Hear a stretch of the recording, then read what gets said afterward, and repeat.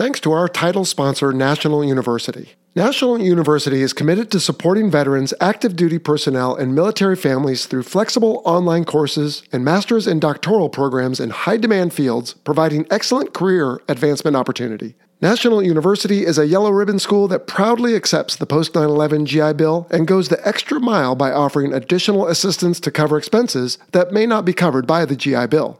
To learn more, visit nu.edu/veteran.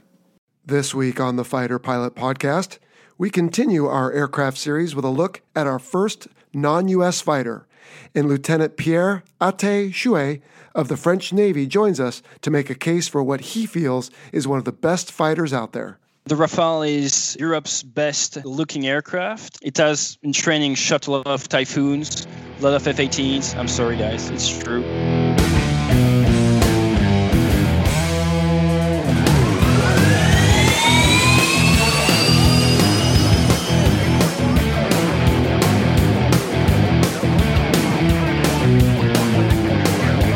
Strap in for the Fighter Pilot Podcast, the internet radio show that explores the fascinating world of air combat, the aircraft, the weapon systems, and most importantly, the people.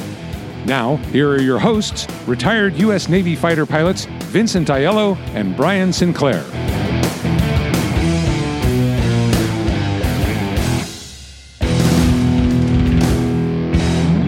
Je suis heureux d'annoncer que nous avons notre première interview internationale aujourd'hui. Jello, bonjour, ça va? Bonjour, Sunshine. Ça va? What on earth did you just say? Yeah, well, I know, right? So what I said is I am excited to announce that we had our first international interview today. Okay. Well, it sounds like your French experience is better than the 2 years I had in high school. Did you minor in French or something? I kind of snuck in. I minored in French so that I didn't have to take English at the academy. Ah, okay. Well, I struggle with English too. So anyway, hello, buddy, and hello to everyone. Welcome to episode 41. If you haven't figured it out, today we are speaking about the Dassault Rafale. And Sunshine, how are things going in your world, buddy? They're going really well. So just kind of hanging out, being a dad, and also doing the consulting business, if you will, thing. So how about you, Jello? Where are you right now? Oh, I am in Orlando, Florida, and I wish I could say I was here with the family, but in fact, I flew on the red eye last night, got a little sleep, and now I'm just working on everyone's favorite podcast today. Fantastic.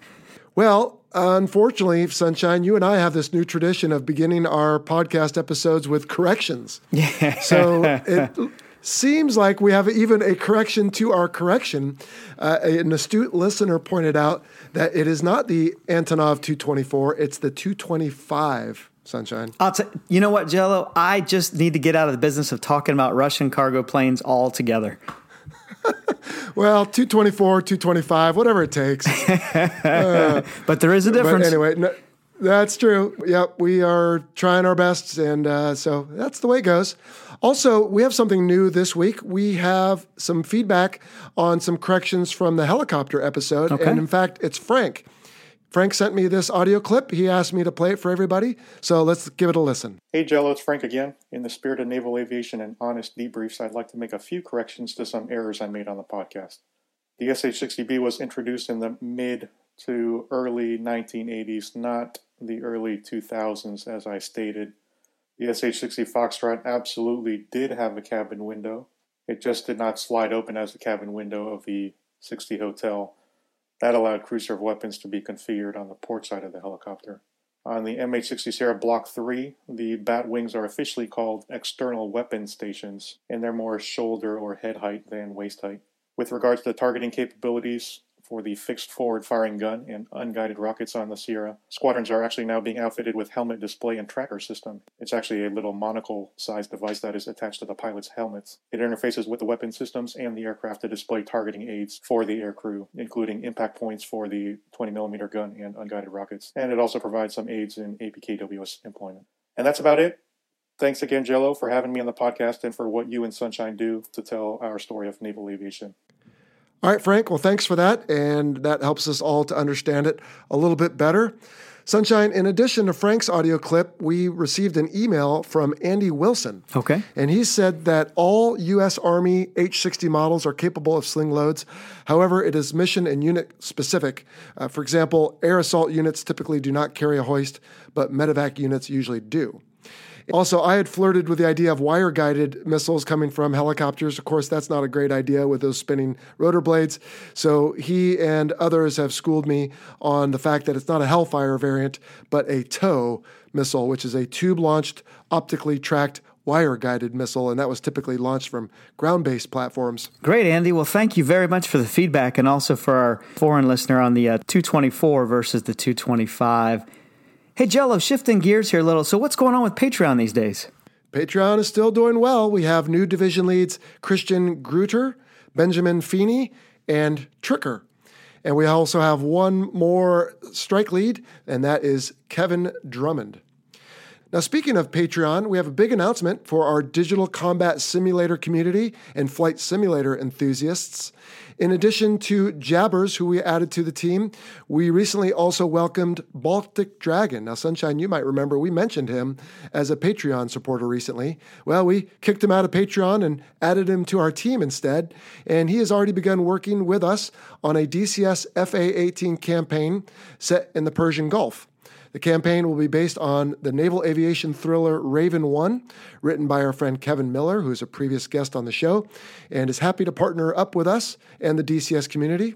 So more information will be available soon. Keep your eye on our website, our social media platforms, and Baltic Dragon's Facebook page, and we'll provide a link to that in the notes.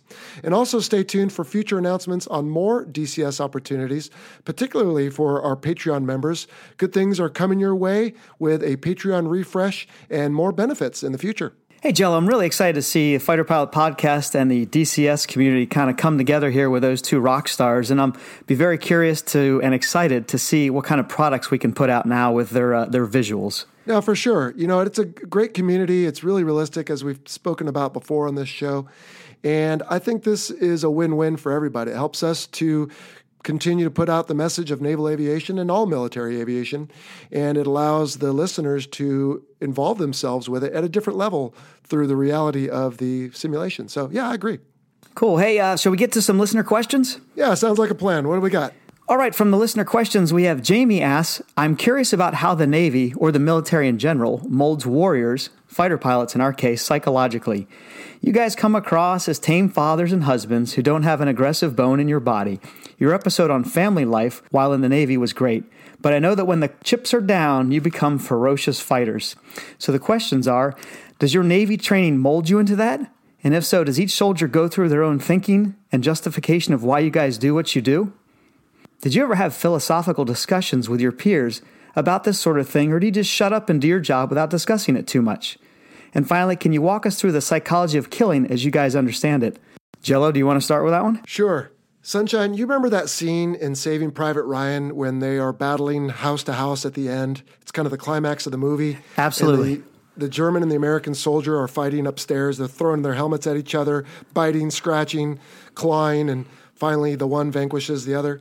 Yes. For me, that was a very disturbing scene, and I'm sure it was for a lot of viewers. And it also was a poignant reminder of why I selected naval aviation, because I don't want to ever have to think about that level of combat. That, to me, is somewhat terrifying, and I'm glad there are Marines and Army soldiers and others who are willing to do that, because I don't know. That was tough for me to consider. As you know, Sunshine, our killing, quote unquote, is a bit more sterile. It's at a distance. It's not face to face. You're not smelling and feeling and biting and scratching. Absolutely. And so for me, that separation always made it a little more tenable. I never reveled in the thought of having to kill someone, but I just knew it was the job. When you sign up for the military, you accept that it is kill and or be killed. And I, for one, never sat around and talked philosophically about it with others. It was just something we had to do. If you had to employ a weapon, then you did so, and you assumed that you were destroying the target. In my case, I did, not actually killing someone. But hey, if killing needed to be done, I was willing to do it because this is war, and I think there are plenty of justifications out there for why war is necessary. And I just took it as part of the job, but I didn't really revel in it. How about you, Sunshine? Did you have a different view? No, very similar, Jello. I relied heavily on my faith and my fellow pilots at the time. We would talk about things on the carrier post-mission. But also, war, it is hell. No one ever truly wins it. It's just a matter of who loses less. At least that's my personal perspective. So my job when I had to remove bad guys on the ground, it was in an effort to save American lives or save coalition lives. So that's how I spun it in my mind, is that I'm actually, as I am saving other lives, because war is a lose-lose situation. Yeah, I agree with that. And not to say if either you or I, Sunshine, ended up on the ground having ejected, let's say, in some sort of survival or evasion type of situation, we might have had to kill like soldiers in that case. But again, it just comes with the territory. And I think we would do our duty is really what it comes down to. And we've talked on this show before with various folks, including Willie D and others, Mongo, about just what war is like. And we don't revel in it too much. At least I don't. No, I don't. And I'll tell you just real quickly, parting shot here is when I was in the Boy Scouts and growing up, I kind of romanticized about war, right? I had the fake guns and I bought the Army gear when I went camping and all that. And then when I finally experienced war, not when I experienced war, I no longer romanticized about it. Yeah, no, it does change people. And again, it probably hasn't changed us as much as it's changed others because, again, we had that distance, if you will, or disconnection with it face to face. Yeah, great point, Jill, about the sterile cockpit, if you will. So, Jamie, thank you very much for a very deep and psychological question. For sure. All right, let's take a phone call next. Hey, Jello, my name is Sean, and I'm from the suburbs of Chicago, and I have a question pertaining to the Navy's policy about taking in-flight video. Basically, my question is, what are the regulations the Navy has put in place about whether you can or cannot use a GoPro while you're on your sorties? Love the podcast and keep up the great work. Thanks. So, Sean, thanks for the phone call and the question. When I left the service, there was no official Navy policy. They were formulating it, and I reached back to a friend who is still over at Naval Air Forces and was unable to get definitive answer on this. But when I was in the service, the different local commands would have their own local policies, either prohibiting or permitting cameras in the cockpit. Sunshine, did you have any different experiences with that? I did not. Okay, excellent. Hey, the next question is from Chris in Amsterdam. Chris asks, how do left-handed pilots cope with the right-hand side stick in the Viper? Well, I don't know. I'm right-handed, but I don't imagine it was much of a problem for them because just like us right-handed pilots have to use our left hand on the throttle, and every finger on your left hand has a button, at least in the F-18, to manipulate. So as I have attributed it before, it's a little bit like being a piano player. Your hands and feet, I guess that's more like a drummer, but in the case of a piano player, every finger is doing something. And so whether it's your left hand or your right hand, it really doesn't matter that much. And in fact, in the airlines, the Airbus aircraft, the captain in the left seat has a left stick and the first officer in the right has a right stick. And when you move from first officer to captain, I assume you just train your body to do what it's got to do, even with your weak hand. And it's really not much of an issue. Sunshine, do you have any different experiences? Actually, a very similar experience in that in test pilot school, I flew the C-17, and the first time I jumped into that thing, I jumped into the left seat. It has an outboard side stick. So I was trying to fly aerial refueling off a KC-135 with the stick in my left hand and the throttles in my right, which is very backwards. So I totally understand what you're saying about the whole, hey, training and just make it happen. Right. So you were able to overcome your natural inclination to control with your right. Did you end up succeeding okay? I think so, but we'll have to have some of my test pilot buddies on, and they can tell me the real story. All right. Well, modesty is one of your strong suits, I suppose. All right. And we have one final question and another question from our friend Louis Ferrer. And by the way, he clarified that last week what he meant was what is the Super Hornet's max trap during pitching deck, not just when it's landing on normal decks. And so we answered for 44,000. And Sunshine, I think what he meant was, so in a Hornet, when you have a pitching deck or super high winds or anything that drives you to half flaps, then your max trap goes from 34,000 to 33,000. But in the Super Hornet, it stays 44,000 regardless. Absolutely, yeah. So pitch and deck, I tend to think of Movilus, right? So that manually operated visual landing aid system. And whenever in the Charlie I used to hear 99 Movilus recovery, I would obviously hear 33,000 half flaps, right, Jello? Right, for the Hornets. That's true. And so Louis' question this week is, how are the shit-hot carrier brakes requested to the boss and the LSOs? Sunshine, were you ever in a squadron at 2,000 feet? Yes, and we didn't really ask for it. It's usually, and you don't have to really beg for forgiveness as long as you're smart about it. We would, when they said Charlie and you broke the deck, you just don't want to mess it up. But we never asked the boss personally or the LSOs. How about you, Jello? Right. Same experience. And Louis, you might recall from this podcast that zip lip is in effect on day case one patterns. And so you just bring yourself down. And if the opportunity presents itself for you to come in at the speed of heat and break at the round down of the boat, you just do it. You don't ask anyone, you just do it. And if it was sufficient speed and sound that the LSOs will give you an upgrade, if you need an upgrade, well, then it happens.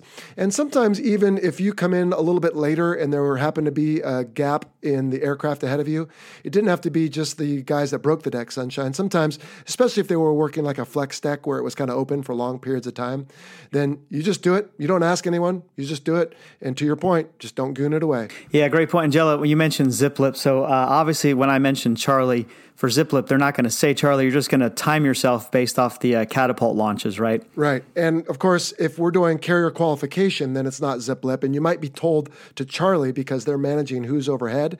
But you generally wouldn't come in at 600 knots if you're doing CQ for the first time. Not recommended. No, not at all. All right.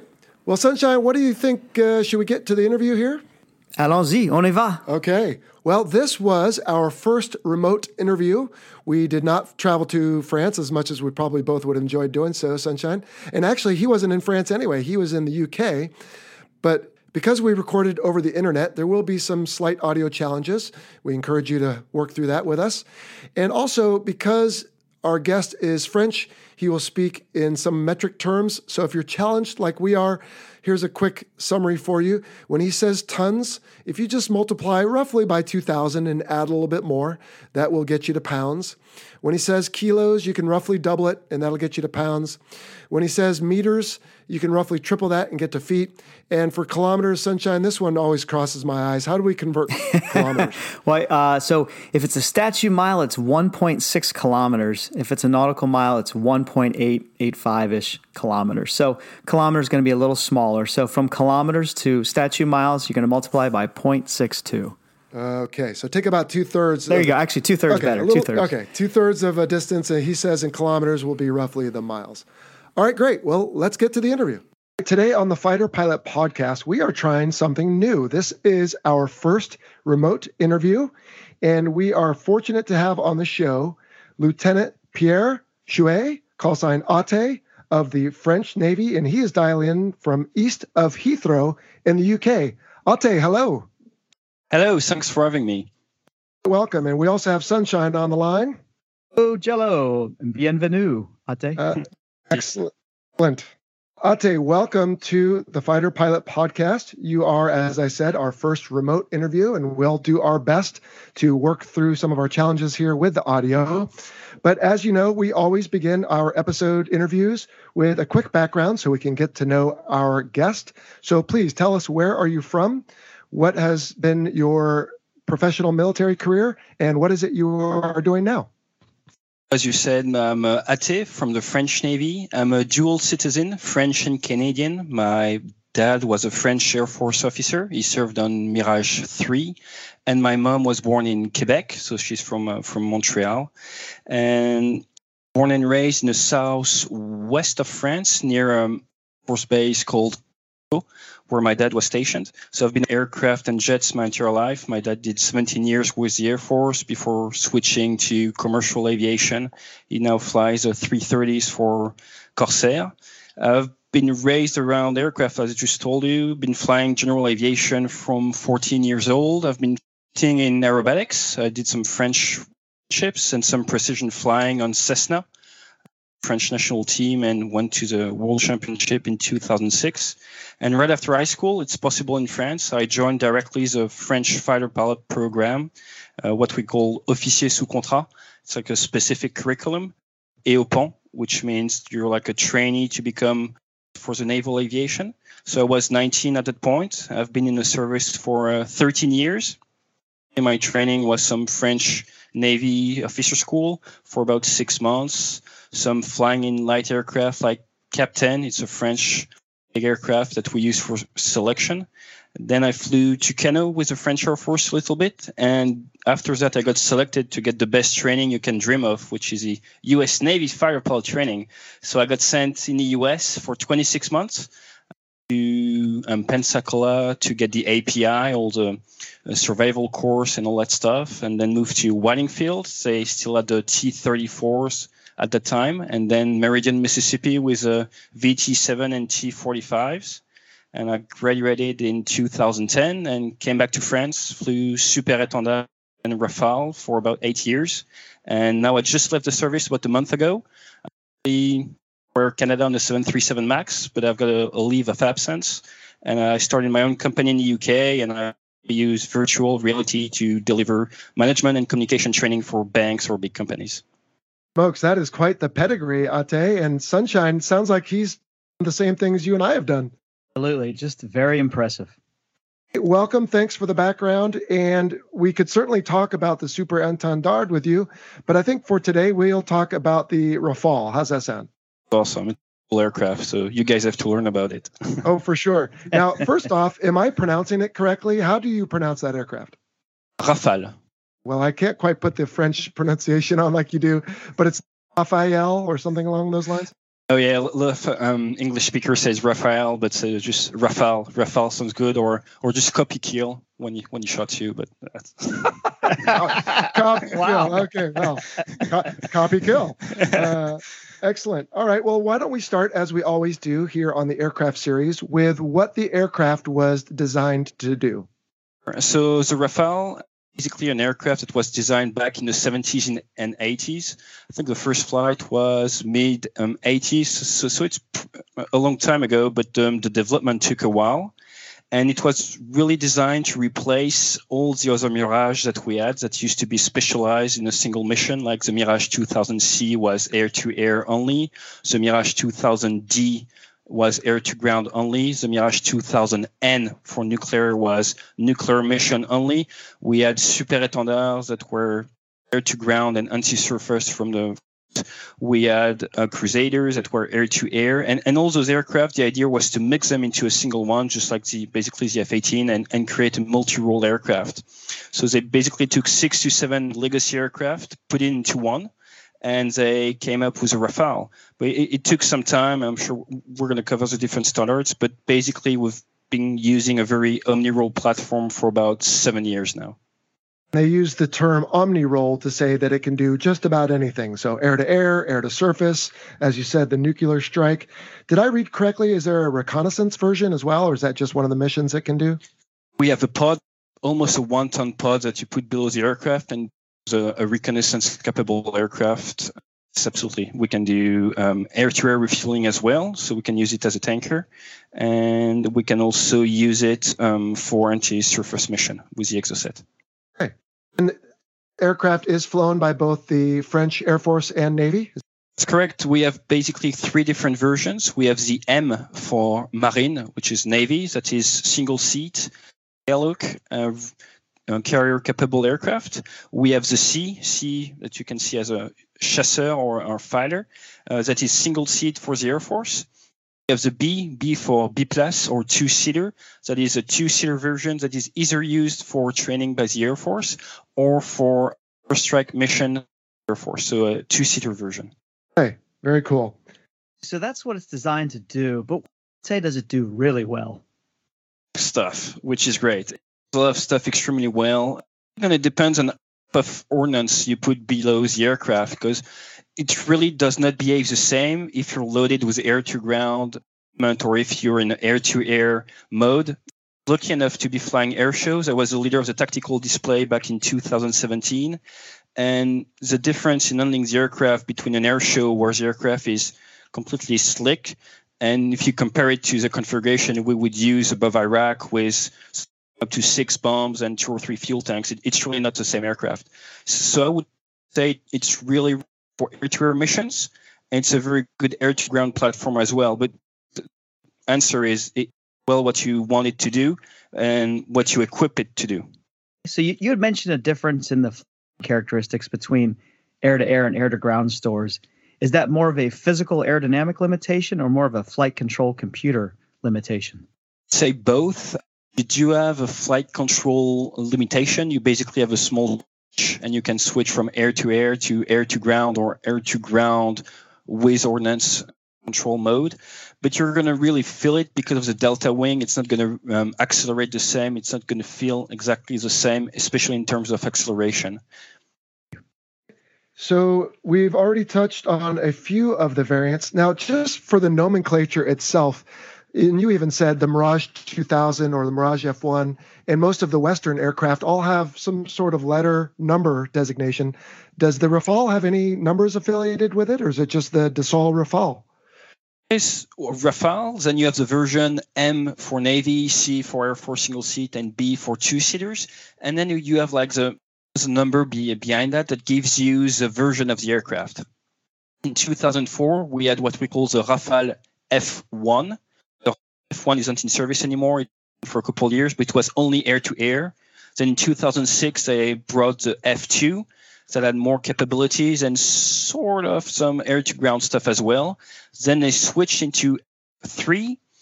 And from the F3, basically every 2 years, we have upgrades that bring you more missions and more capabilities.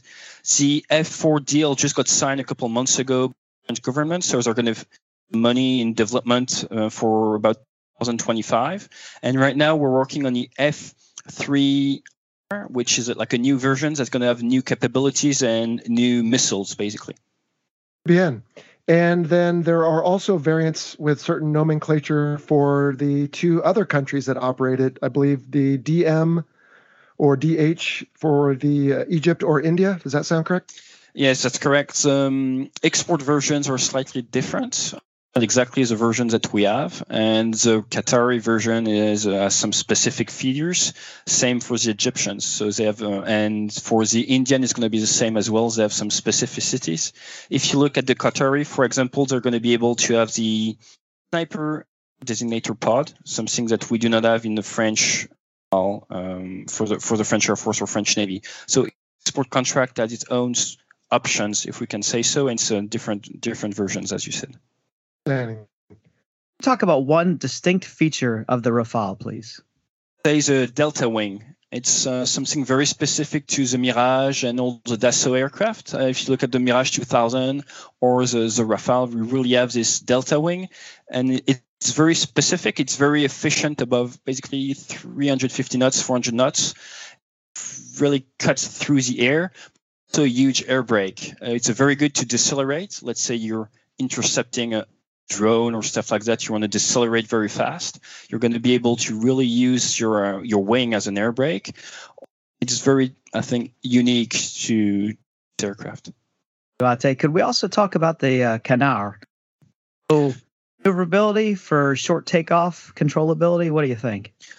These Canards enable us to come back on the aircraft carrier sometime at 14 or even 15 tons and maintain very slow speed. We're talking 125 and 150 knots when we come back. Is ordinary with a wing. If you look at the aircraft back in the days, like the Mirage 3 or the Mirage 4, the approach speed were much higher. I used to fly Mirage 3R and Mirage 4. And once he had to land at around 185 knots with the Mirage 3. So it's very, very... This Canard enables us to have very good handling of the aircraft at slow speed. From experience, we basically fly formation around 100 knots.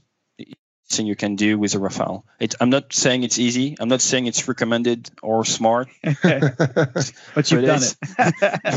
It can be done. Yes. Block one. Yes, it can be done. Yes. Yeah. Très bien. Don't try this at home. Yeah. So another feature of the aircraft ATE is that it is twin engine. Now the Mirage F1 and the Mirage 2000 were single engine, and my guess is that your Air Force probably would prefer a single, more powerful engine, but I'm guessing the Navy had some say and wanted the twin engine? We love the twin engine, yes. Actually, if you look at the size of France, it's a pretty small country. So historically, we don't really need massive jets, and we don't need to go at distances. The Mirage F1, all this generation, it was basically intended to take off, notice, just go full power, climb Mach 3, shoot, and come back. After switching to naval aviation, that we needed to be able to go further and to have more reliable systems. So that's why we transitioned to a bigger type of aircraft. And if you look at the Rafale, the empty weight of the Rafale is the maximum takeoff weight of the Super Étendard. So to give you an idea, we basically double size of our aircraft when we switched to the Rafale, enabling us to fly for longer, and also because it was heavier. French are not renowned for having very powerful engines, so we had thrust, and we have the M88 engines are up to 7.5 tons of thrust, and we have two of those giving us 15 tons of thrust for a maximum takeoff weight of 24 tons. I think that's one of the main reasons why we transitioned to engines. One is because of the extra weight, and the other reason is because we wanted something redundant, as you said. Yes, and that is important for most naval aircraft, although as Sunshine and I have said before on this show, for whatever reason, we're getting away from that with the F-35, but that's the way it goes. It was designed to fly fast and at treetop level, carrying 24 nuclear weapons. Today, it bristles with smart bombs and guided missiles. The B-1 bomber, called the Bone by those who fly and maintain it, is the most heavily armed bomber ever built. Sleek and powerful, the Bone remains a mainstay of American air power 50 years after its first flight. Hey everyone, this is Ken Katz, callsign Primetime, and my book, The Supersonic Bone, A Development and Operational History of the B-1 Bomber, tells the true story of this magnificent airplane. In this book, you'll read stories told to me by those who were there and see lots of great photos of the Bone. Anyone with an interest in modern military aircraft will enjoy reading The Supersonic Bone, available through the usual online retailers and aviation booksellers. Pick up your copy today.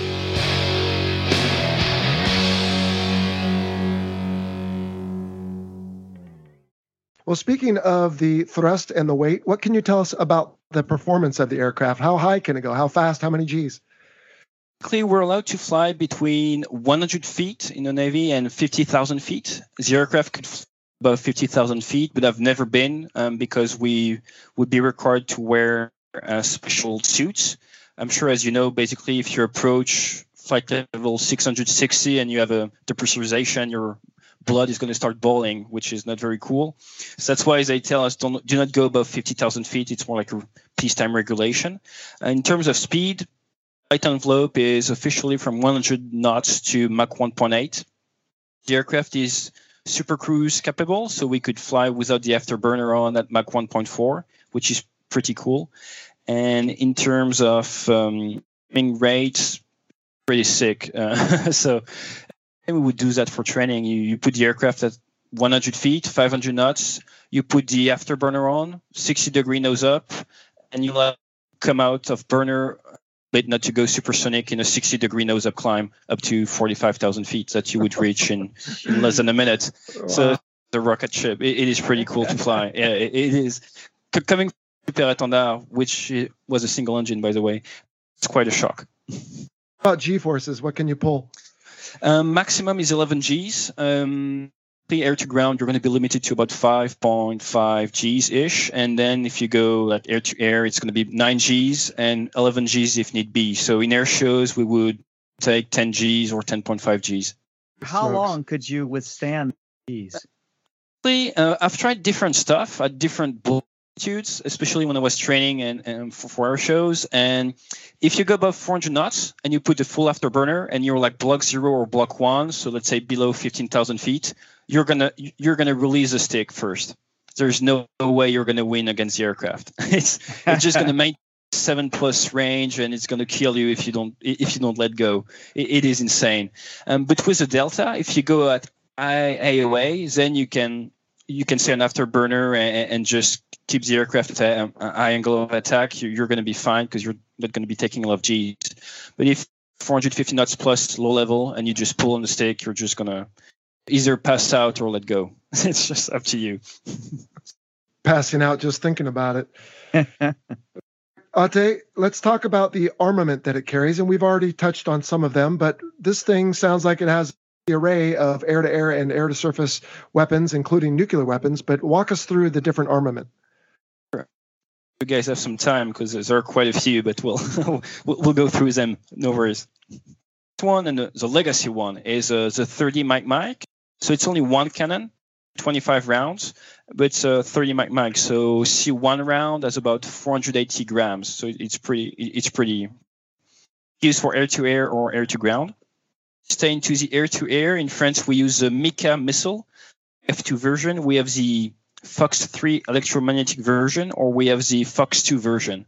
But a bit to understand with this missile is that we basically have a Fox 2 that has the same range as our Fox 3. I don't know if that makes sense to you guys. It's basically our Sidewinder is basically mounted on our 120, if that makes sense. So like an AMRAAM with an IR seeker. So does the Rafale have some system to cue it to go to those longer ranges, or do you just enjoy the extra kinematics and the visual range? We have the same booster, and we just change the front. So you change it from Fox 2 or Fox 3 just by changing the stuff in the front. And use it for short range or long range. It's very, very flexible. So we only have one type of air-to-air missile right now, making it very easy. It just has a different seeker. Well, that's interesting. Yep. Okay, what else can it carry?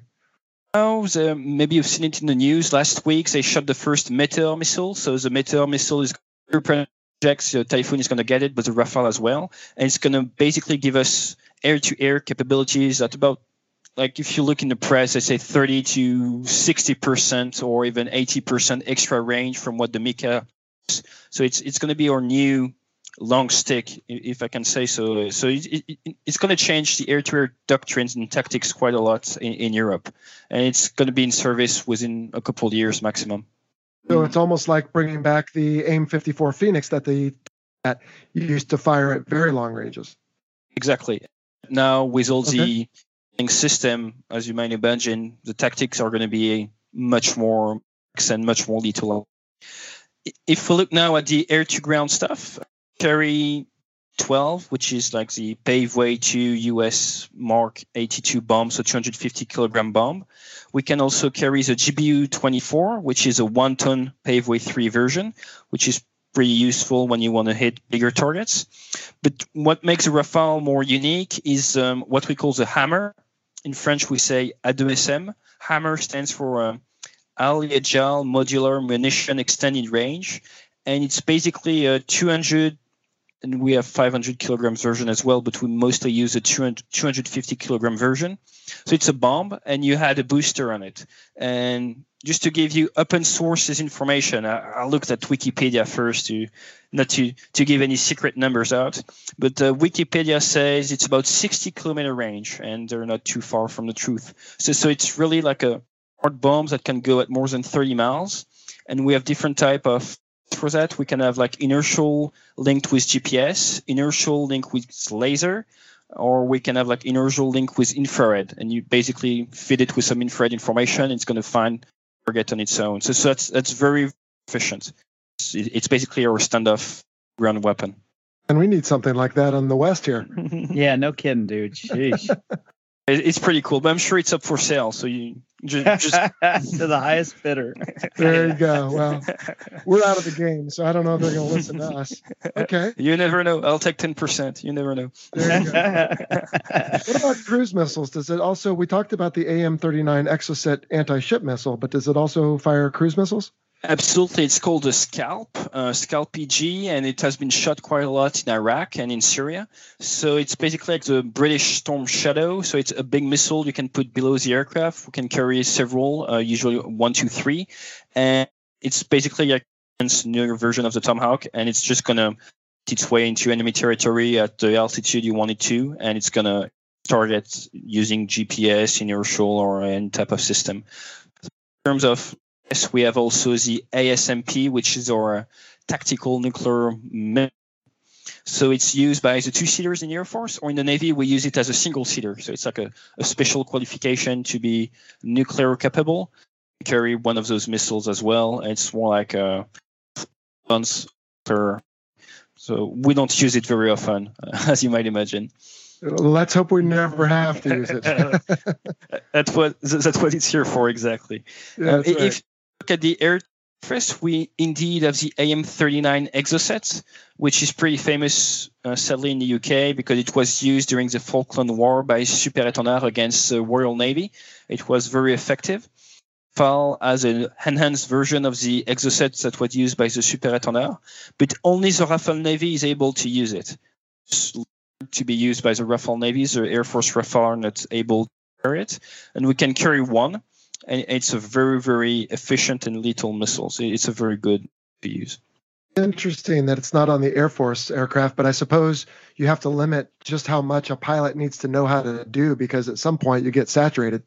Exactly, and an entire subject on its own, but like switching from single mission aircraft to omni-role mission, really don't hear market the aircraft is that now we need one division leader that's able to do 6 or 7 mission as an expert and train newer guys 6 or 7 missions, whereas before, like when my dad was flying, it was only like air to ground reconnaissance guy. He was division lead at 24 years old. It was single mission only, and his life was pretty easy.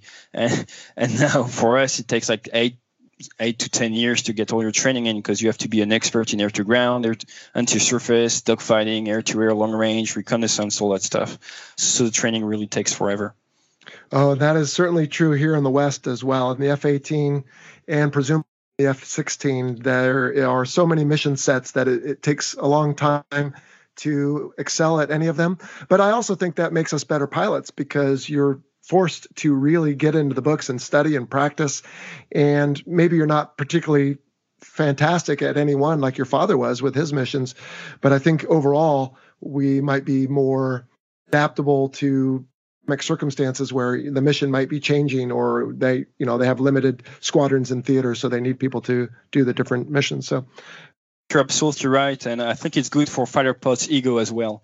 But we used to say, I mean, you guys know it, but the motto, like, you're only as good as your next pass.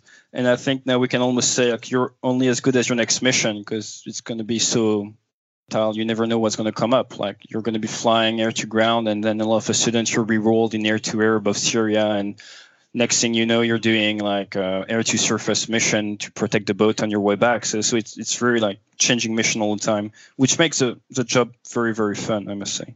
I agree with that. So we had already talked about the Delta Wing as in the strength. Ate, can you tell us about other strengths of the please? Say the integration of the system and the interface between the jet and the pilot is extremely well done in the Rafale. If you've seen the cockpit, but if you haven't, you can Google it and you'll see what it looks like. You can see a lot of pictures on Google, and you see there are huge screens. And the middle one is like a 10-inch screen that's going to give you all your information with a moving map.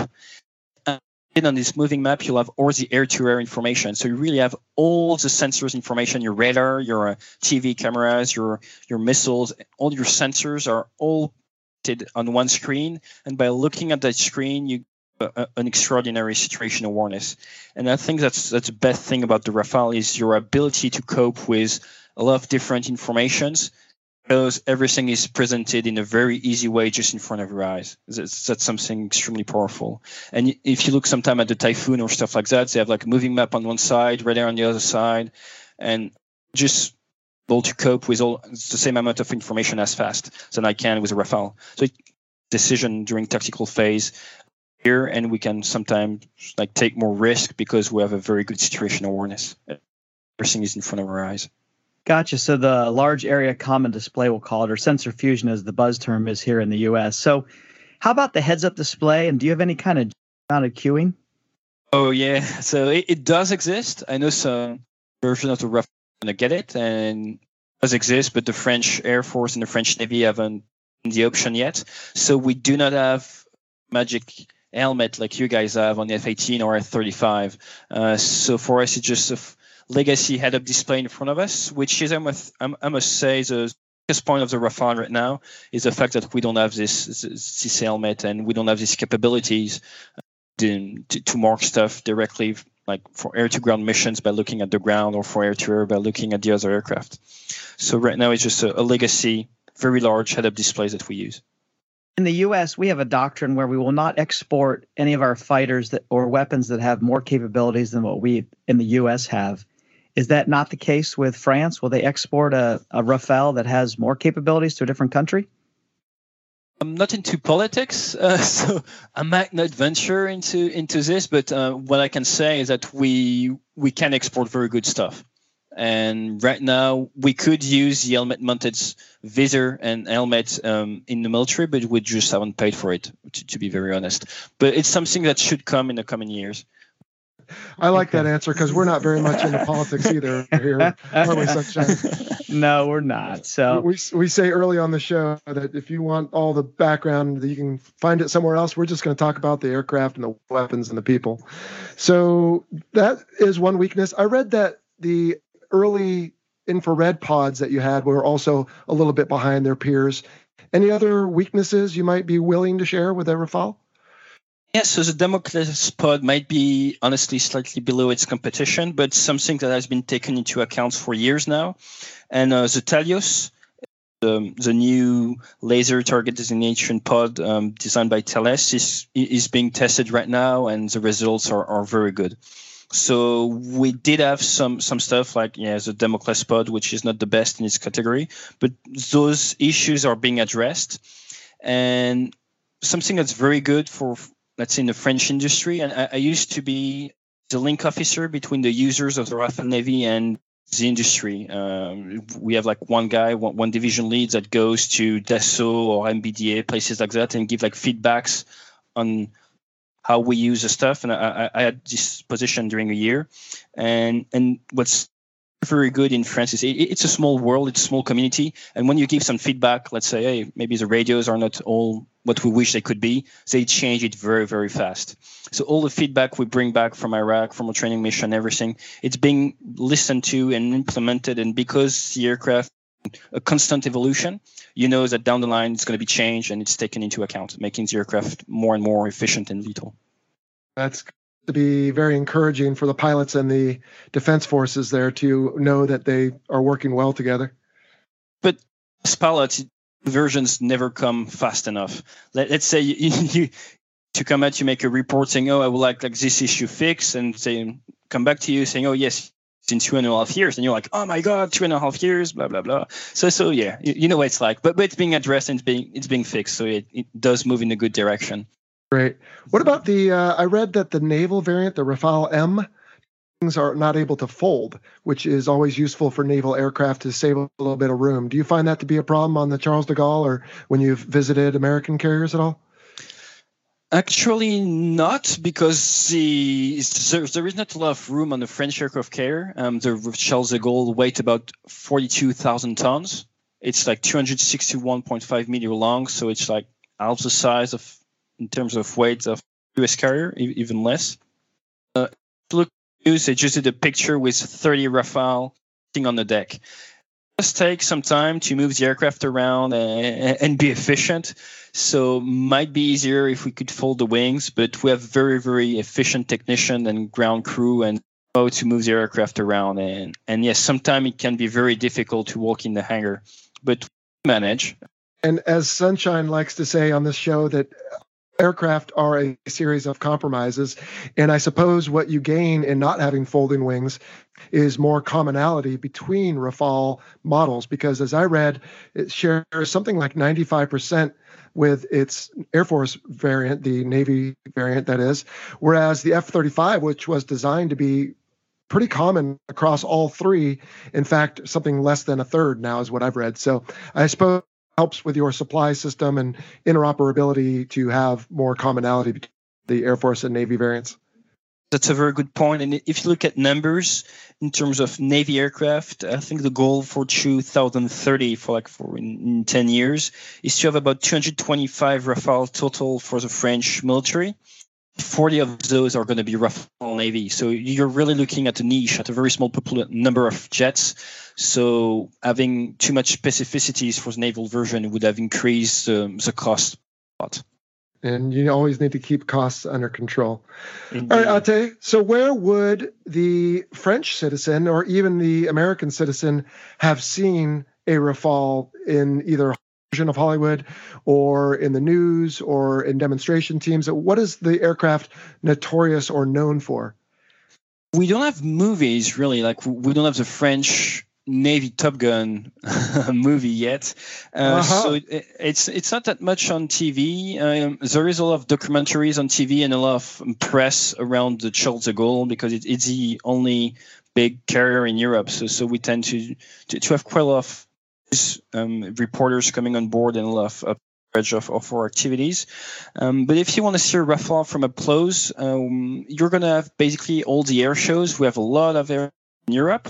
The Air Force has a single aircraft demonstrator, and in Navy now we have a 2-seat tactical display. So it's a very different type of flying. I know you guys have some tactical displays as well, so we don't get as much training. It has to be smoother. We show different type of routine.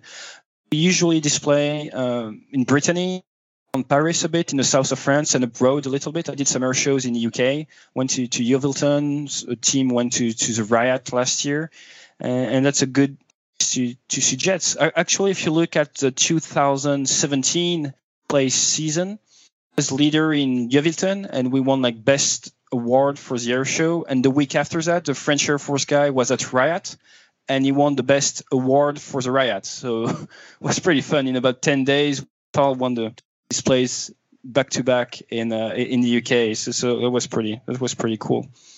Okay, so that is a testament to both the aircraft as well as the pilots and support crew. We do have awesome support crews. One of the strengths that we really have in the French Navy is that we're a small community, and our guys work very, very, very hard, and it is impressive because small community, we need to jets ready to go all the time. So the Rafale is a very reliable aircraft, but still does a decent amount of maintenance, like every modern aircraft. Guys are very, very efficient. They don't count their hours. Yeah, that's great. Well, it sounds like just like we pilots are all cut from the same cloth, just born in different places, the maintenance crews are the same. They put the aircraft ahead of their own schedules and their own. Yep. So that's good to hear. We're just about running out of time here. Ate, any good quick sea stories operationally or around the boat or maybe even in an air show demonstration? Any exciting stories? A funny story that directly relates to the US. Maybe you remember back in January 2016, you got 2 small speedboats that got captured by the Iranian guards on Farsi Island. At the time, the French Navy was in charge of all the naval assets in the Gulf, and it was planned from a long time that it was French jets that were supposed to combat air patrol above the USS R.E.S. Truman. And so during the night, you got like some sailors that got captured by the Iranian. And next thing I know, I'm supposed to take off for combat air patrols. It was supposed to be a routine flight, and I'm being ordered to take more missiles and a wingman because in the middle of between Iran and the US. So that was quite something because I ended up being air patrol flight for the US Truman, and I was controlled by the British frigate as a French-Canadian guy in a French aircraft. And we ended up doing some interception on Iranian AVs. So that was pretty fun. That's some international stuff and rules of engagement nightmare. Well, I imagine so, but good interoperability demonstration anyway. Yeah.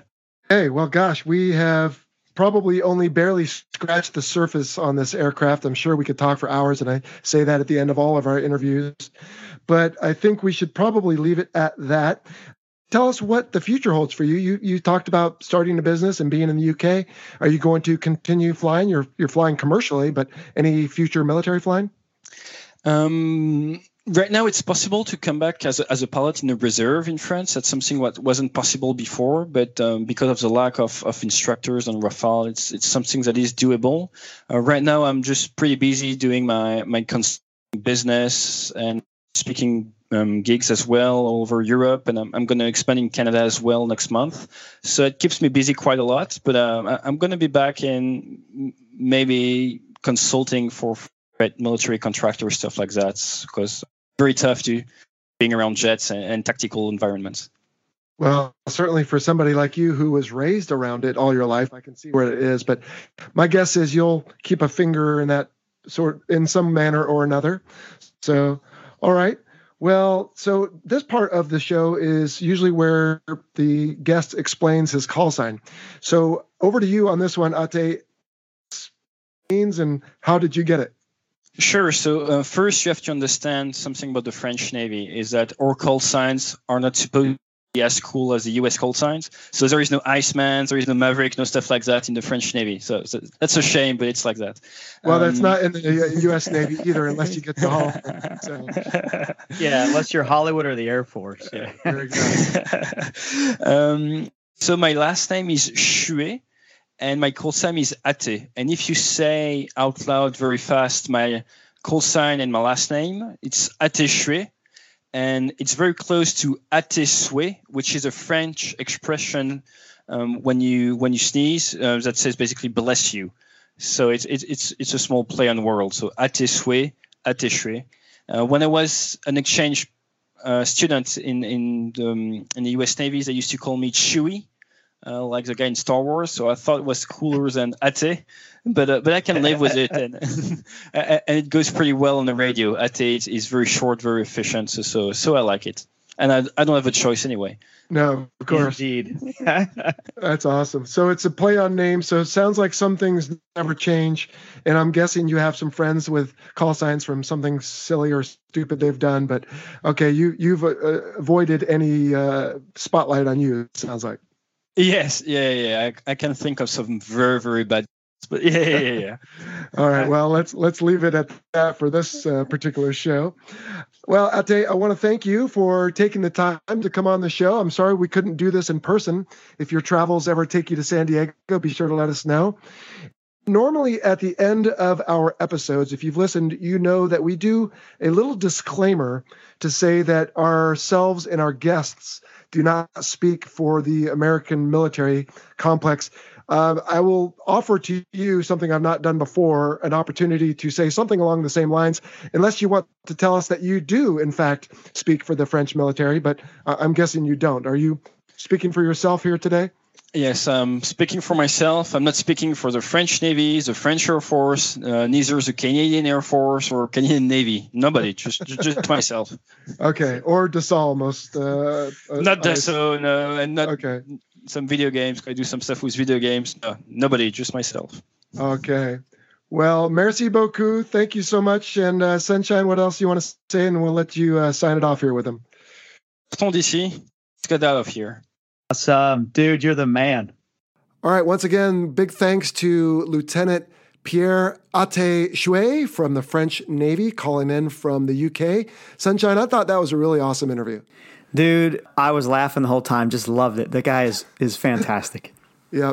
I think it would be a lot better if we could all be in person because there's that nonverbal communication for whose turn it is or to respond to somebody. But I did my best stitching it together, and hopefully it sounded like a coherent interview.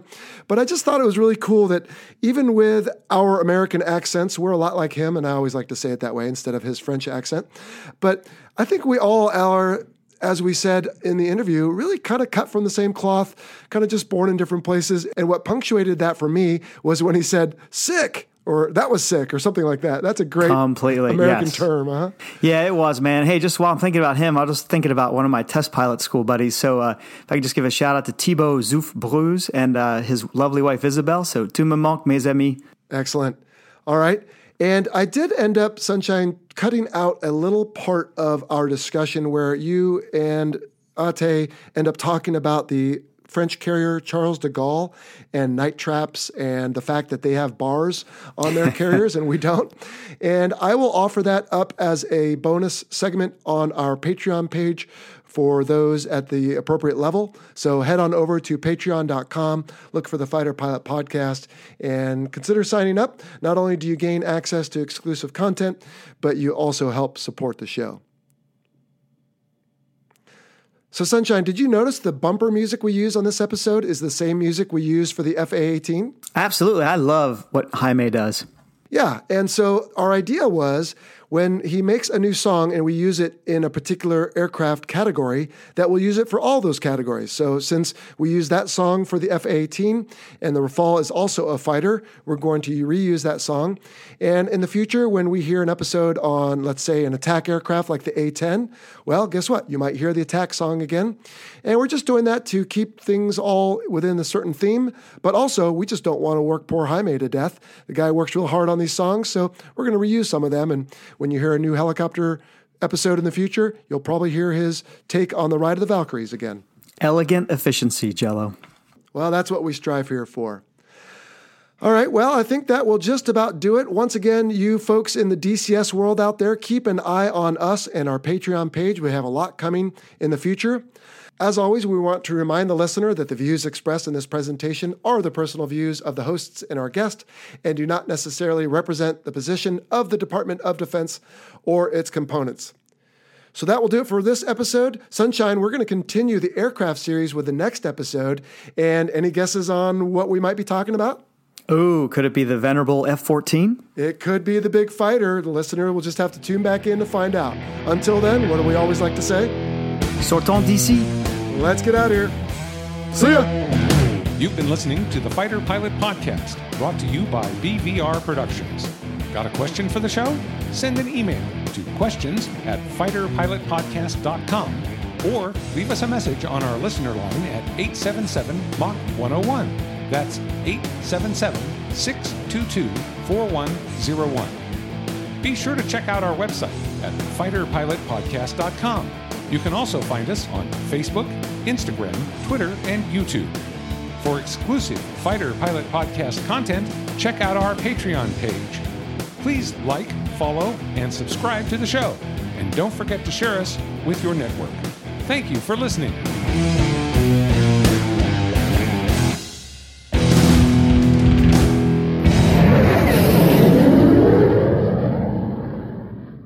Thanks to our title sponsor, National University. National University is committed to supporting veterans, active duty personnel, and military families through flexible online courses and master's and doctoral programs in high-demand fields, providing excellent career advancement opportunity. National University is a yellow ribbon school that proudly accepts the post-9/11 GI Bill and goes the extra mile by offering additional assistance to cover expenses that may not be covered by the GI Bill. To learn more, visit nu.edu/veteran.